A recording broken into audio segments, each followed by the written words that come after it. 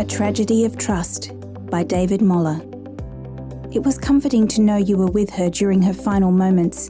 We couldn't ask for a finer, more caring doctor, wrote the grieving son of one of Dr. Harold Shipman's older patients. Those who were treated by the GP thought the world of him. But why had so many of his patients died without warning?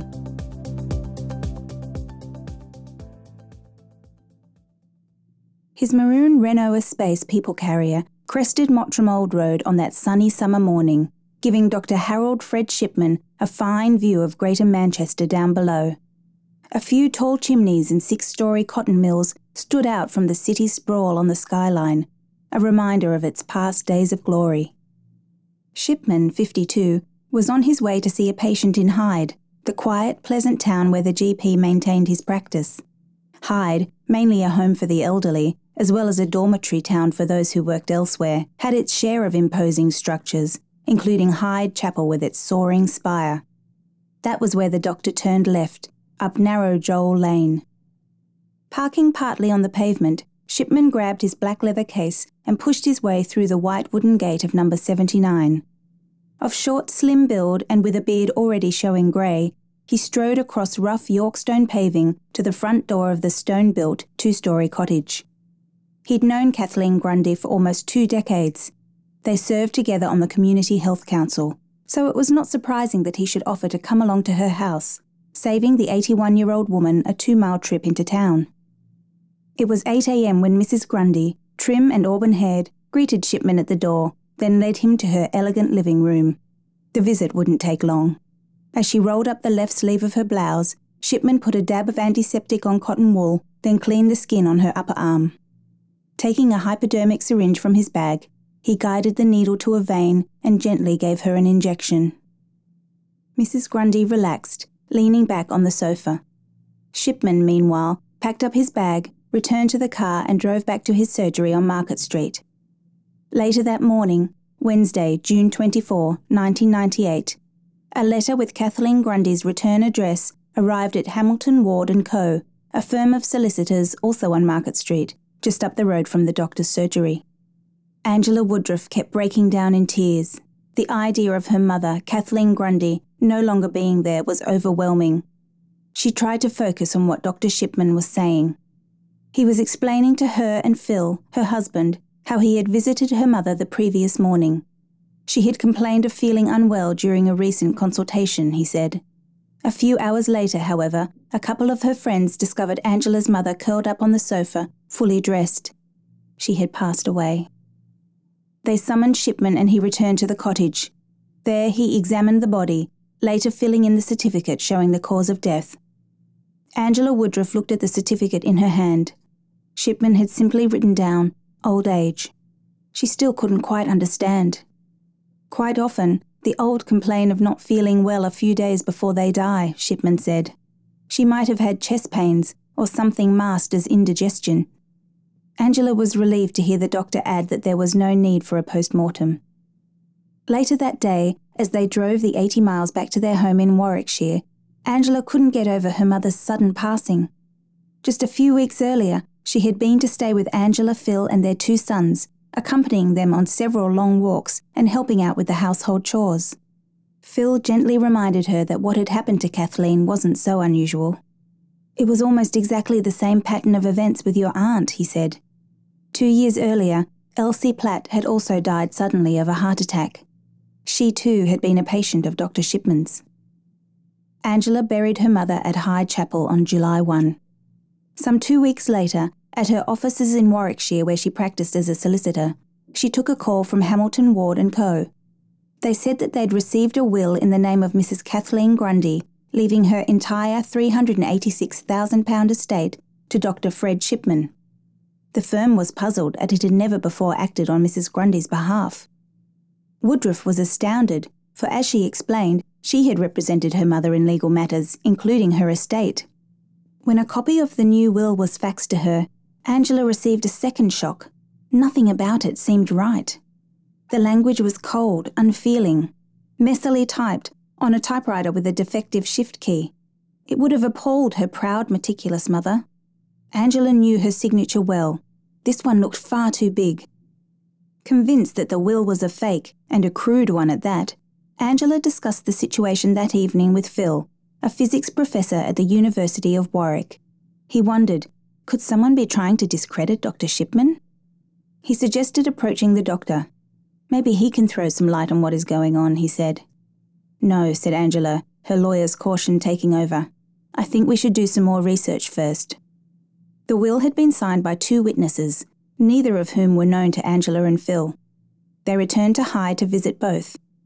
When the first witness, a young mother, was shown the document, she said, "That must be my signature," adding, "That was done in Dr. Shipman's surgery." The Woodruffs looked at each other open-mouthed. She hadn't actually seen the will itself, which, she'd been told, was that of an elderly woman sitting in the doctor's surgery at the time. She didn't know her name and couldn't identify Kathleen Grundy when Phil showed her a snapshot. The reaction from the second witness, a burly local shopkeeper, was much the same. He remembered being asked to witness a document, but wasn't shown what it was. Instead, he put his signature on a folded piece of paper. Scrutinising the will, he wondered if it was his actual signature or just a copy. Over the next few days, the Woodruffs visited several of Angela's mother's old friends.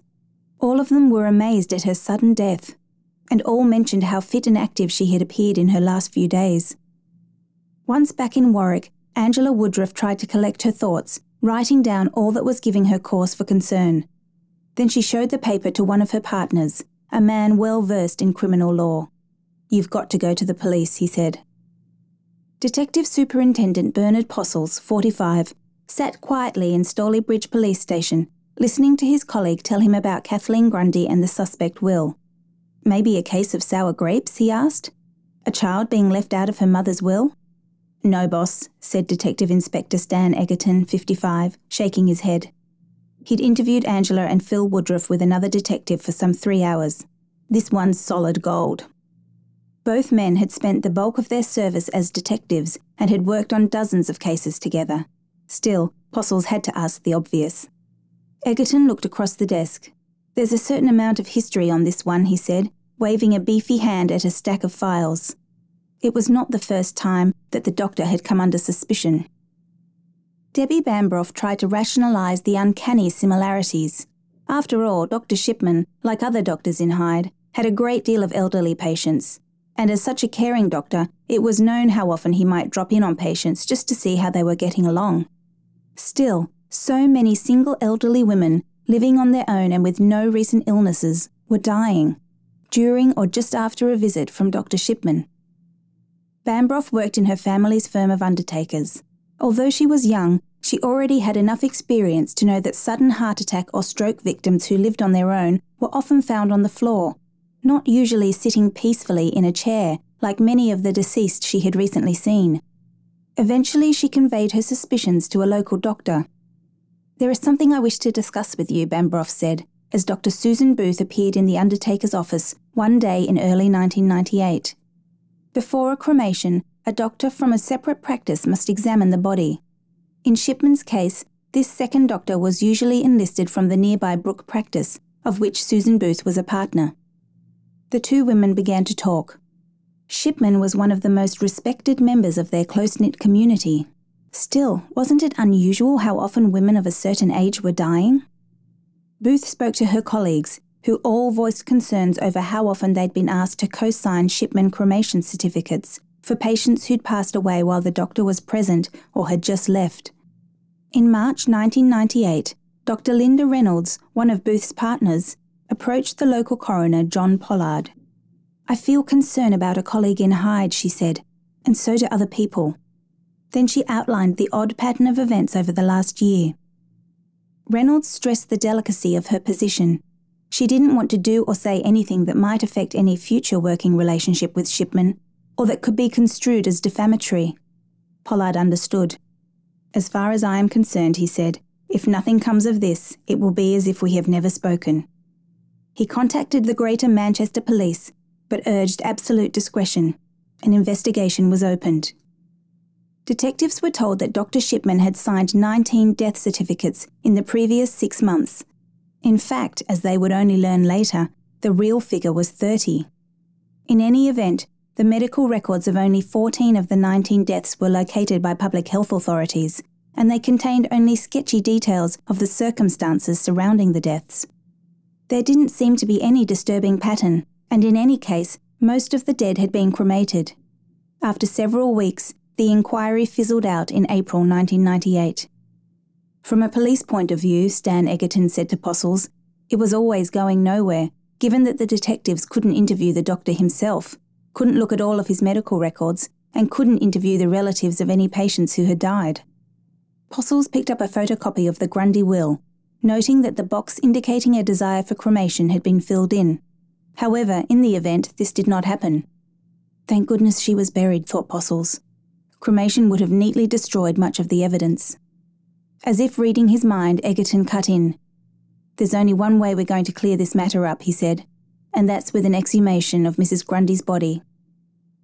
The rain was descending in an almost continuous sheet when the generator rumbled to life and the unnaturally bright arc lights were turned on.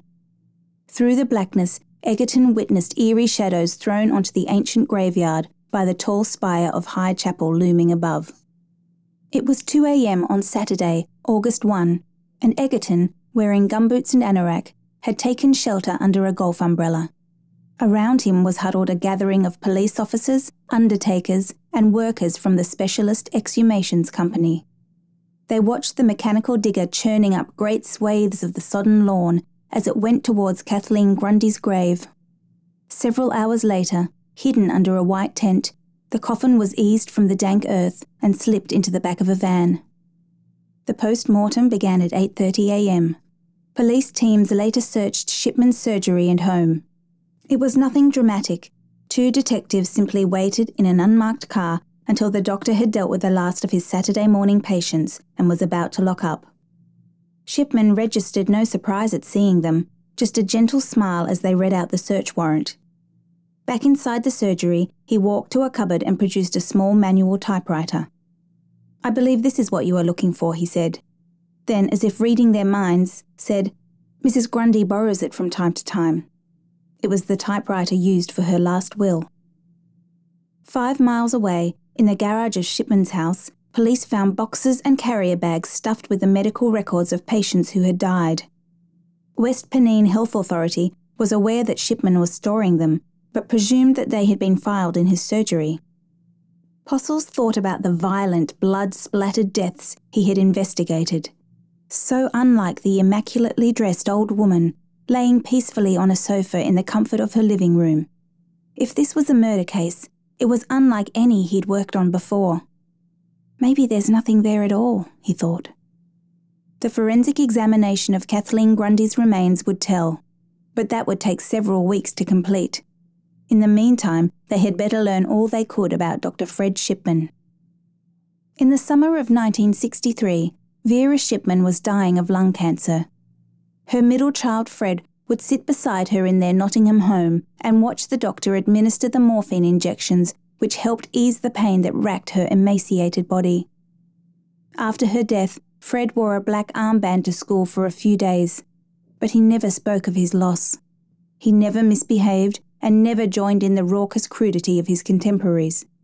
Nor did he seem to have a girlfriend. He just worked and worked with an icy, relentless concentration. He began studying medicine at the University of Leeds, an immature and raw 19-year-old, when he met Primrose Oxtoby, a 16-year-old window dresser. She became pregnant a few months later, marrying the young medical student 3 months before the birth of their first child, Sarah. They went on to have 3 more. Shipman became a GP in a practice in Todmorden, West Yorkshire, in March 1974. He was aloof and reserved, yet he appeared to have an encyclopedic medical knowledge, and his energy was boundless. Then he began having blackouts. Shipman said he had epilepsy, but the real reason was uncovered by chance. One day, a receptionist from the medical practice was in the chemist's shop across the road from the surgery, chatting with friends. She noticed the book detailing the prescription of dangerous drugs was open. Dr. Shipman had been prescribing prodigious quantities of a narcotic drug called pethidine. Shipman admitted his addiction and was dismissed from the practice and disciplined by the General Medical Council. It ruled that he could continue to work as a doctor as long as he carried on being monitored by a psychiatrist. Shipman also appeared in the local magistrate's court and was fined £600 for dishonestly obtaining and unlawfully possessing a controlled drug. In 1977, Shipman applied for a vacancy in the Donnybrook Medical Centre in Hyde. He was candid about his past problems with pethidine and his conviction, assuring those interviewing him that all of that was now well behind him. "I'm off the drug," he said. "I don't use it. You will have to trust me." Certainly, he impressed his new colleagues with his energy, quickly establishing himself not simply as a good doctor, but about the best in Hyde. He was particularly attentive to his elderly female patients. But colleagues noted that Shipman could be rude with subordinates and those who disagreed with him. Shipman also pitched into a wide range of community activities, rising to be Area Commissioner for the St John Ambulance. He was also active in the Parent-Teacher Association at his children's school. But he stunned his colleagues when, after some 14 years, he decided to set up in practice on his own. The departure was not pleasant.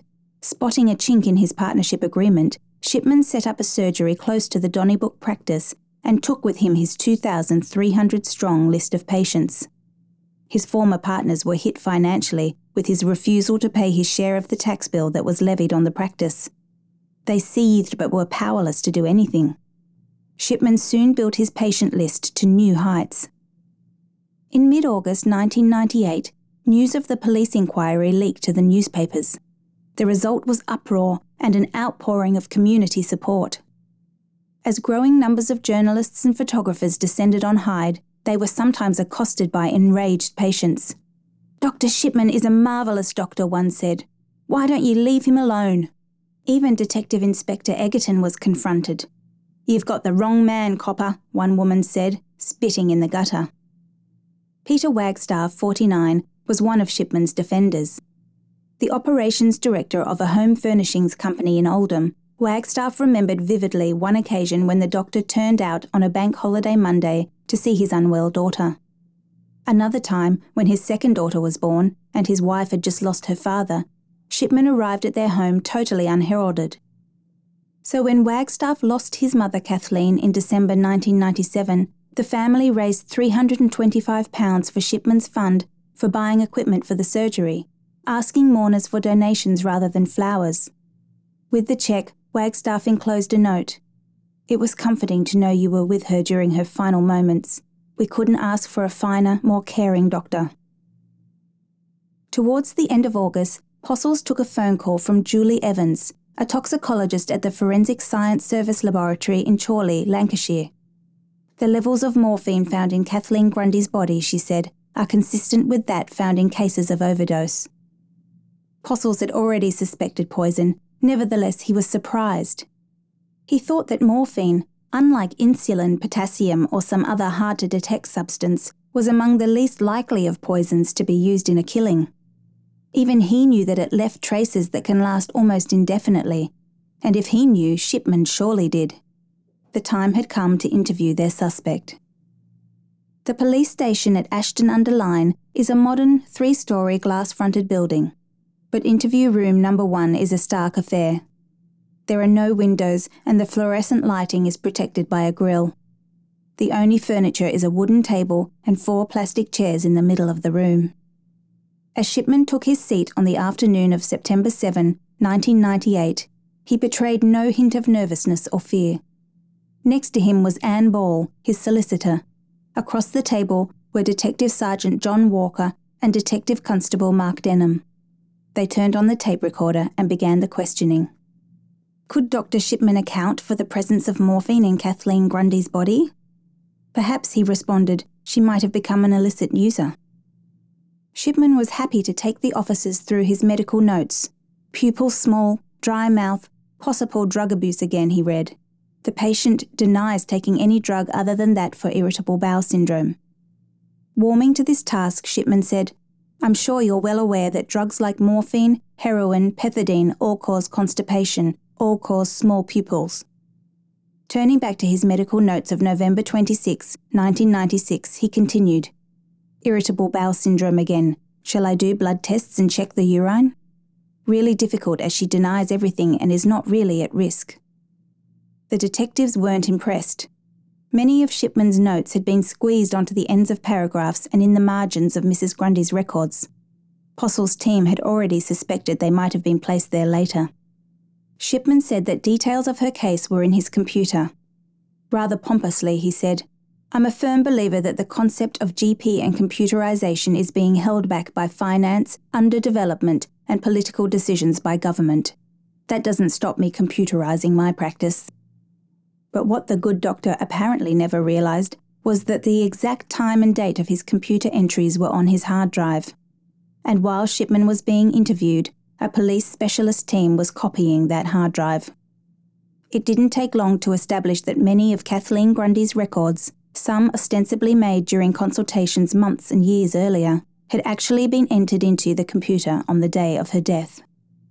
Later that day, Shipman appeared before Detective Inspector Stan Egerton. "Harold Frederick Shipman, you are charged that on 24th of June, 1998, you murdered Kathleen Grundy at her home at 79 Joel Lane, Hyde, contrary to common law." After the initial shock reverberated through the community, other people were now coming forward, many of them relatives of elderly women, all Shipman's patients, and all of whom, so their families said, had died under circumstances alarmingly similar to those of Kathleen Grundy.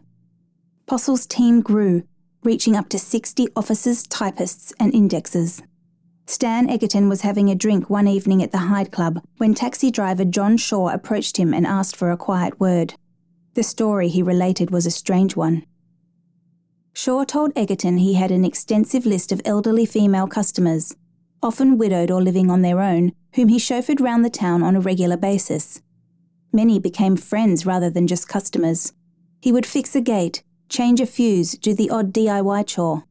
He was therefore hit hard when he heard the death of one of his customers, a 73-year-old woman. She had always seemed so fit and well. As she suffered from arthritis, he used to carry her shopping into her kitchen after her regular Wednesday morning trip to the shops. But then there were other regular clients who had also seemed active and healthy, and who suddenly died. At some point in 1996, Shaw remarked to his wife, Kath, "You'll never guess what," and she finished the sentence for him. Another Shipman patient. He had been keeping a list of all the customers he had lost who had also been patients of Dr. Shipman, a man he had never met. Like many other people in Hyde, however, he found it almost impossible to suspect this most trusted member of the community of any wrongdoing. He tried to block the matter from his mind. But now the death of Mrs. Kathleen Grundy, another one of his customers, was being investigated. He could remain silent no longer. "How many have you got on the list?" Egerton asked him. "How many do you want?" Shaw said. "I've got a list of about 20. "Bloody hell," Egerton exclaimed. From observations made by his team, Postles surmised that Shipman's arrogant and condescending manner became even more pronounced in the presence of women. And so, as he was led into the same interview room for his second interrogation on October 5, the doctor found himself facing Detective Constable Marie Snetinsky and Detective Sergeant Mark Waring. They began questioning him about Mrs. Winifred Meller, who had died on May 11, 1998. According to Shipman's records, she had a history of angina. Waring: "Can you indicate to me how severe the angina was?" Shipman: "She had no signs of congestive heart failure, and she only got the pain if she rushed, but it was lasting 2 to 3 minutes. Waring: "But from the progression you've noted on your records, this was not something that was going to be unexpected." Skillfully and exhaustively, the detectives walked the doctor through his diagnosis of the condition and the various dates on which its progression had been noted by him on his surgery's computer system. Finally, they ambushed. Waring: "Detective Sergeant John Ashley works in the field of computers, and he has gone into this computer of yours in some depth, and what he's found is that there are a number of entries that have been incorrectly placed on this record to falsely mislead and to indicate this woman had a history of angina and chest pains. What have you got to say about that, Doctor?" Shipman: "Nothing." Waring: "I'll just remind you of the date of this lady's death, Mrs. Winifred Meller, May 11th, 1998. Perhaps you can explain to me then why at 3 minutes and 39 seconds after 3 o'clock that afternoon you have endorsed the computer with a date of October 1st, 1997, which is 10 months prior, with chest pains. Shipman: I've no recollection of me putting that on the machine. Waring: It's your passcode, it's your name. Shipman: It doesn't alter the fact that I can't remember doing it. It was becoming increasingly clear that the doctor was now faltering, nearing breaking point. His solicitor Anne Ball broke in. Can we have a consultation at this stage, please? Certainly, Waring said, switching off the tape. As the two officers left, Shipman fell to his knees sobbing. Soon after, a doctor pronounced him unfit for further interview. Driving to work in October 1998, Peter Wagstaff noticed the newspaper billboards. Dr. Shipman, 3 more bodies to be exhumed. Now he began to wonder, could the police really have got it so wrong? Wagstaff went back over the circumstances of his own mother's death. They were so traumatic, so bizarre, that he had no trouble recalling every detail of that afternoon on December 9, 1997. It began with a call from the Dowson Primary School in Hyde, where his wife taught. Shipman had just been there with the tragic news that her mother, Anne Royal, had suddenly died. His wife had already rushed off to her mother's home. Wagstaff was on his way to meet her there when his mobile rang. It was his wife, in near hysterics. "My mother is okay, she's fine." Then she added, "Maybe it's your mother who has died." Wagstaff pulled over to the side of the road and called his mother. Shipman answered, apologising for the appalling mistake. It was Peter's mother who had died. Kathleen Wagstaff, Shipman explained, had rung his surgery, then had a heart attack. When Peter Wagstaff reached her home, he found his mother still slumped in her favourite armchair. The next day, Shipman explained how, after being summoned by Kathleen, he found her grey and sweaty and slightly blue round the lips. "I took her pulse and found it erratic," he said. "I realised then that there was something seriously wrong, so I rang for an ambulance. He went outside to get something from his car, but by the time he returned she was dead, so I cancelled the ambulance." At the time, Peter Wagstaff had not questioned anything that Shipman said, but now, for peace of mind, he rang the local ambulance service to ask if theirs was the number a doctor would call in an emergency. It was. Wagstaff then asked, "Do you have any record of a call from 14 Rock Gardens, G Cross, on December 9th, 1997? After searching their files, they could find none. "There's only one way we can clear this whole thing up," Wagstaff told his wife. "Ring the telephone company." BT agreed to supply a complete list of all the calls made from his mother's telephone on December 9, but warned that it might take a while.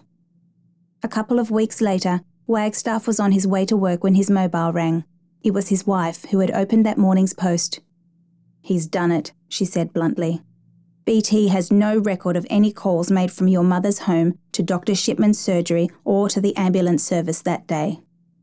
In a specially designated incident room at Ashton-under-Lyne Police Station, a special plastic film was put on the windows.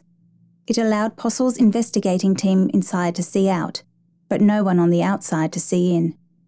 Meanwhile, large whiteboards on the walls were filling up with details on the new cases.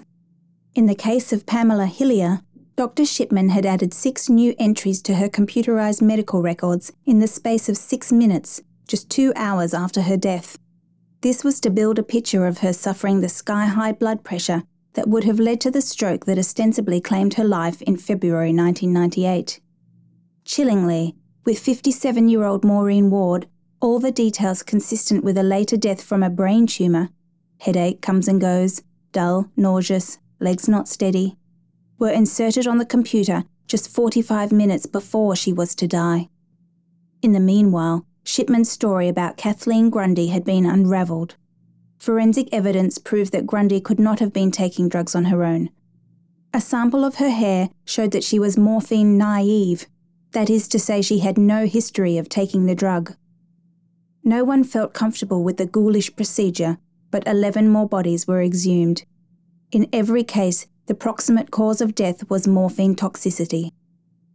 By the beginning of October 1998, Postles felt they had enough evidence to charge Shipman with the murders of Winifred Meller, Joan Mellier and Bianca Pomfret, and then later in the year with the murders of Marie Quinn, Ivy Lomas, Jean Lilly and Irene Turner.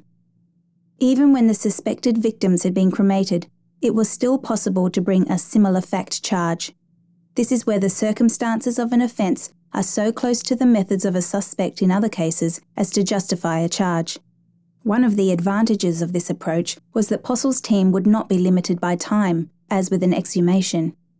Marie West, for example, had died nearly 4 years earlier, and so her remains would have deteriorated considerably. And the drugs? Police found 4 ampoules of diamorphine in a back bedroom of Shipman's house. It was later established that these had belonged to a former patient who had died over 3 years before. Shipman was unable to explain why he had not disposed of them. Through assiduous sleuthing, the police eventually located many more patients, 28 in all, from whom Shipman had managed to get the drug. One was 54-year-old James King. The local hospital diagnosed him with cancer of the urethra in 1996, and King alleges that Shipman then prescribed him so much morphine that he became addicted to the drug. In January 1997, King insisted on being referred to a different hospital for a second opinion. Tests there showed that not only was he clear of the cancer, he had never had it. King says that yet another 6 months passed before Shipman chose to pass on this news, meanwhile collecting King's prescription and keeping some of the drugs for himself. By that time, King had become impotent and lost his job. Pale and thin-looking, his grey suit hanging loosely off his shoulders, Shipman seemed a diminished man as he climbed the steps from a holding cell to emerge in the dock of No. 1 Court in Sessions House, Preston. Behind the oak railing in Centre Court, the dock's spacious red leather benches seemed to swallow up the solitary figure. The walls of the courtroom were dark green tiles, topped by oak panelling alternating with full-length portraits of judicial notables from the past. Above was a delicately illuminated white, corniced ceiling with a central splash of stained glass. Behind the dock was the public gallery in which Primrose Shipman would sit every day of the trial with at least one of her 4 children. And outside the court she ran a gauntlet of some 300 journalists from around the world, to whom at times she smiled, but never uttered a word. All stood as Mr. Justice Forbes strode into the court on October 5, 1999. Shipman faced 15 counts of murder and a further charge of forging the will of Mrs. Kathleen Grundy. Prosecutor Richard Enriquez QC laid out the case. None of those buried nor indeed cremated, he said, were prescribed morphine or diamorphine. All of them died unexpectedly. All of them had seen Dr. Shipman on the day of their death. Enriquez continued, "There is no question of euthanasia or what is sometimes called mercy killing. None of the deceased were terminally ill. The defendant killed those 15 patients because he enjoyed doing so. He was exercising the ultimate power of controlling life and death and repeated it so often that he must have found the drama of taking life to his taste." Once the trial got underway, Shipman recovered much of his old aplomb.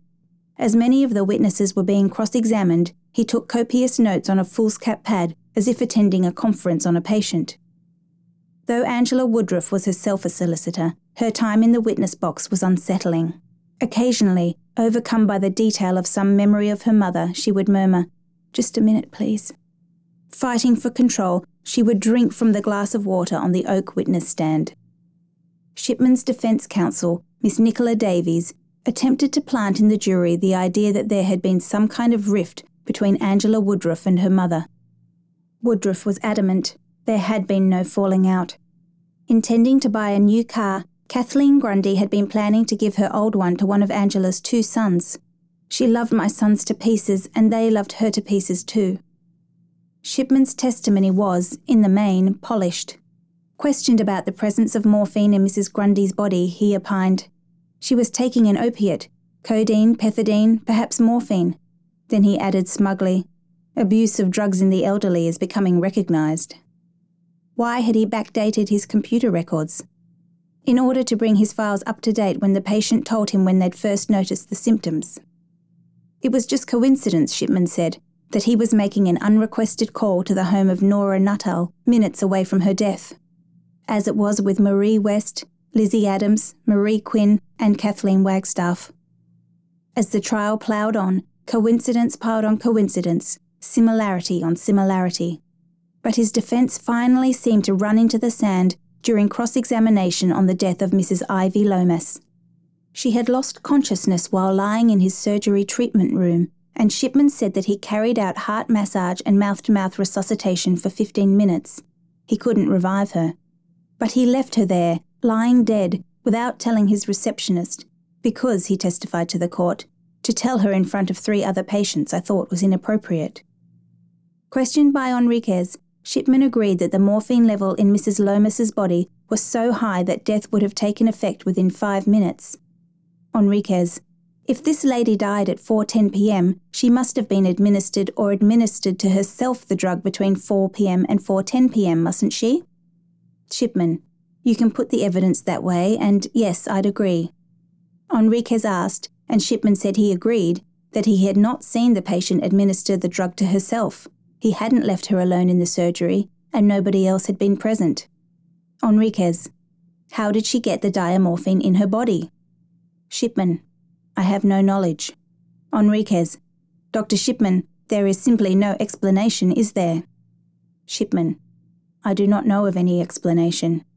Enriquez: save for your guilt? That's what you're saying, Shipman said, and I disagree with it strongly. I didn't administer anything to this lady, and I have no idea how it got into her body. But as he stood in the witness box, it seemed to those in court his eyes had the look of a broken man. In her closing speech, defence counsel Nicola Davies did her best to depict her client as a man who went that extra mile for patients, often calling on them unexpectedly. Keeping records was not Shipman's strong point, Davies said, as he was more interested in the patients than the paperwork. After 57 days of evidence and the testimony of more than 120 prosecution witnesses, the jury took a week to render their verdict. On January 31, 2000, they found the accused guilty of all 15 charges of murder and the forgery of the will. As the verdict on each victim was announced, relatives cried out or sobbed in anguish. Shipman barely reacted. Mr. Justice Forbes did not mince his words. You murdered each and every one of your victims by a calculated and cold-blooded perversion of your medical skills, he said. I have little doubt that each of your victims thanked you as she submitted to your deadly ministrations. The sheer wickedness of what you have done defies description. After passing 15 life sentences and a 4-year sentence for the forgery, the judge said, My recommendation will be that you spend the remainder of your days in prison. Why did Fred Shipman murder Kathleen Grundy and so many others? We considered all the possibilities, said Bernard Posselt. Greed, revenge, sex. Money appeared to be the motive only in the Kathleen Grundy case.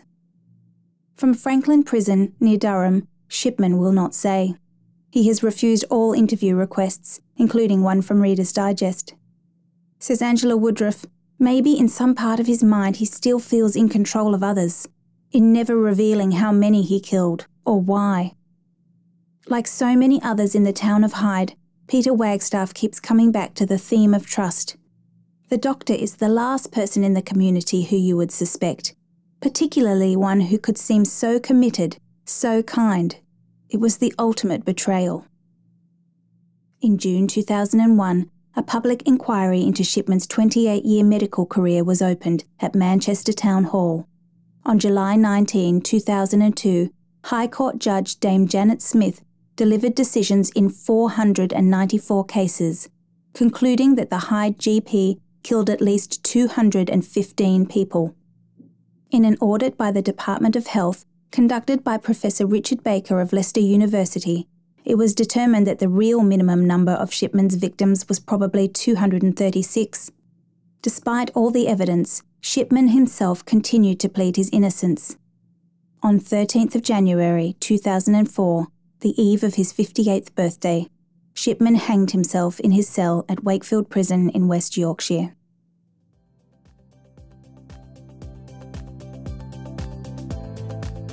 For more RD Talks, visit readersdigest.com.au. Brought to you by Reader's Digest Australia.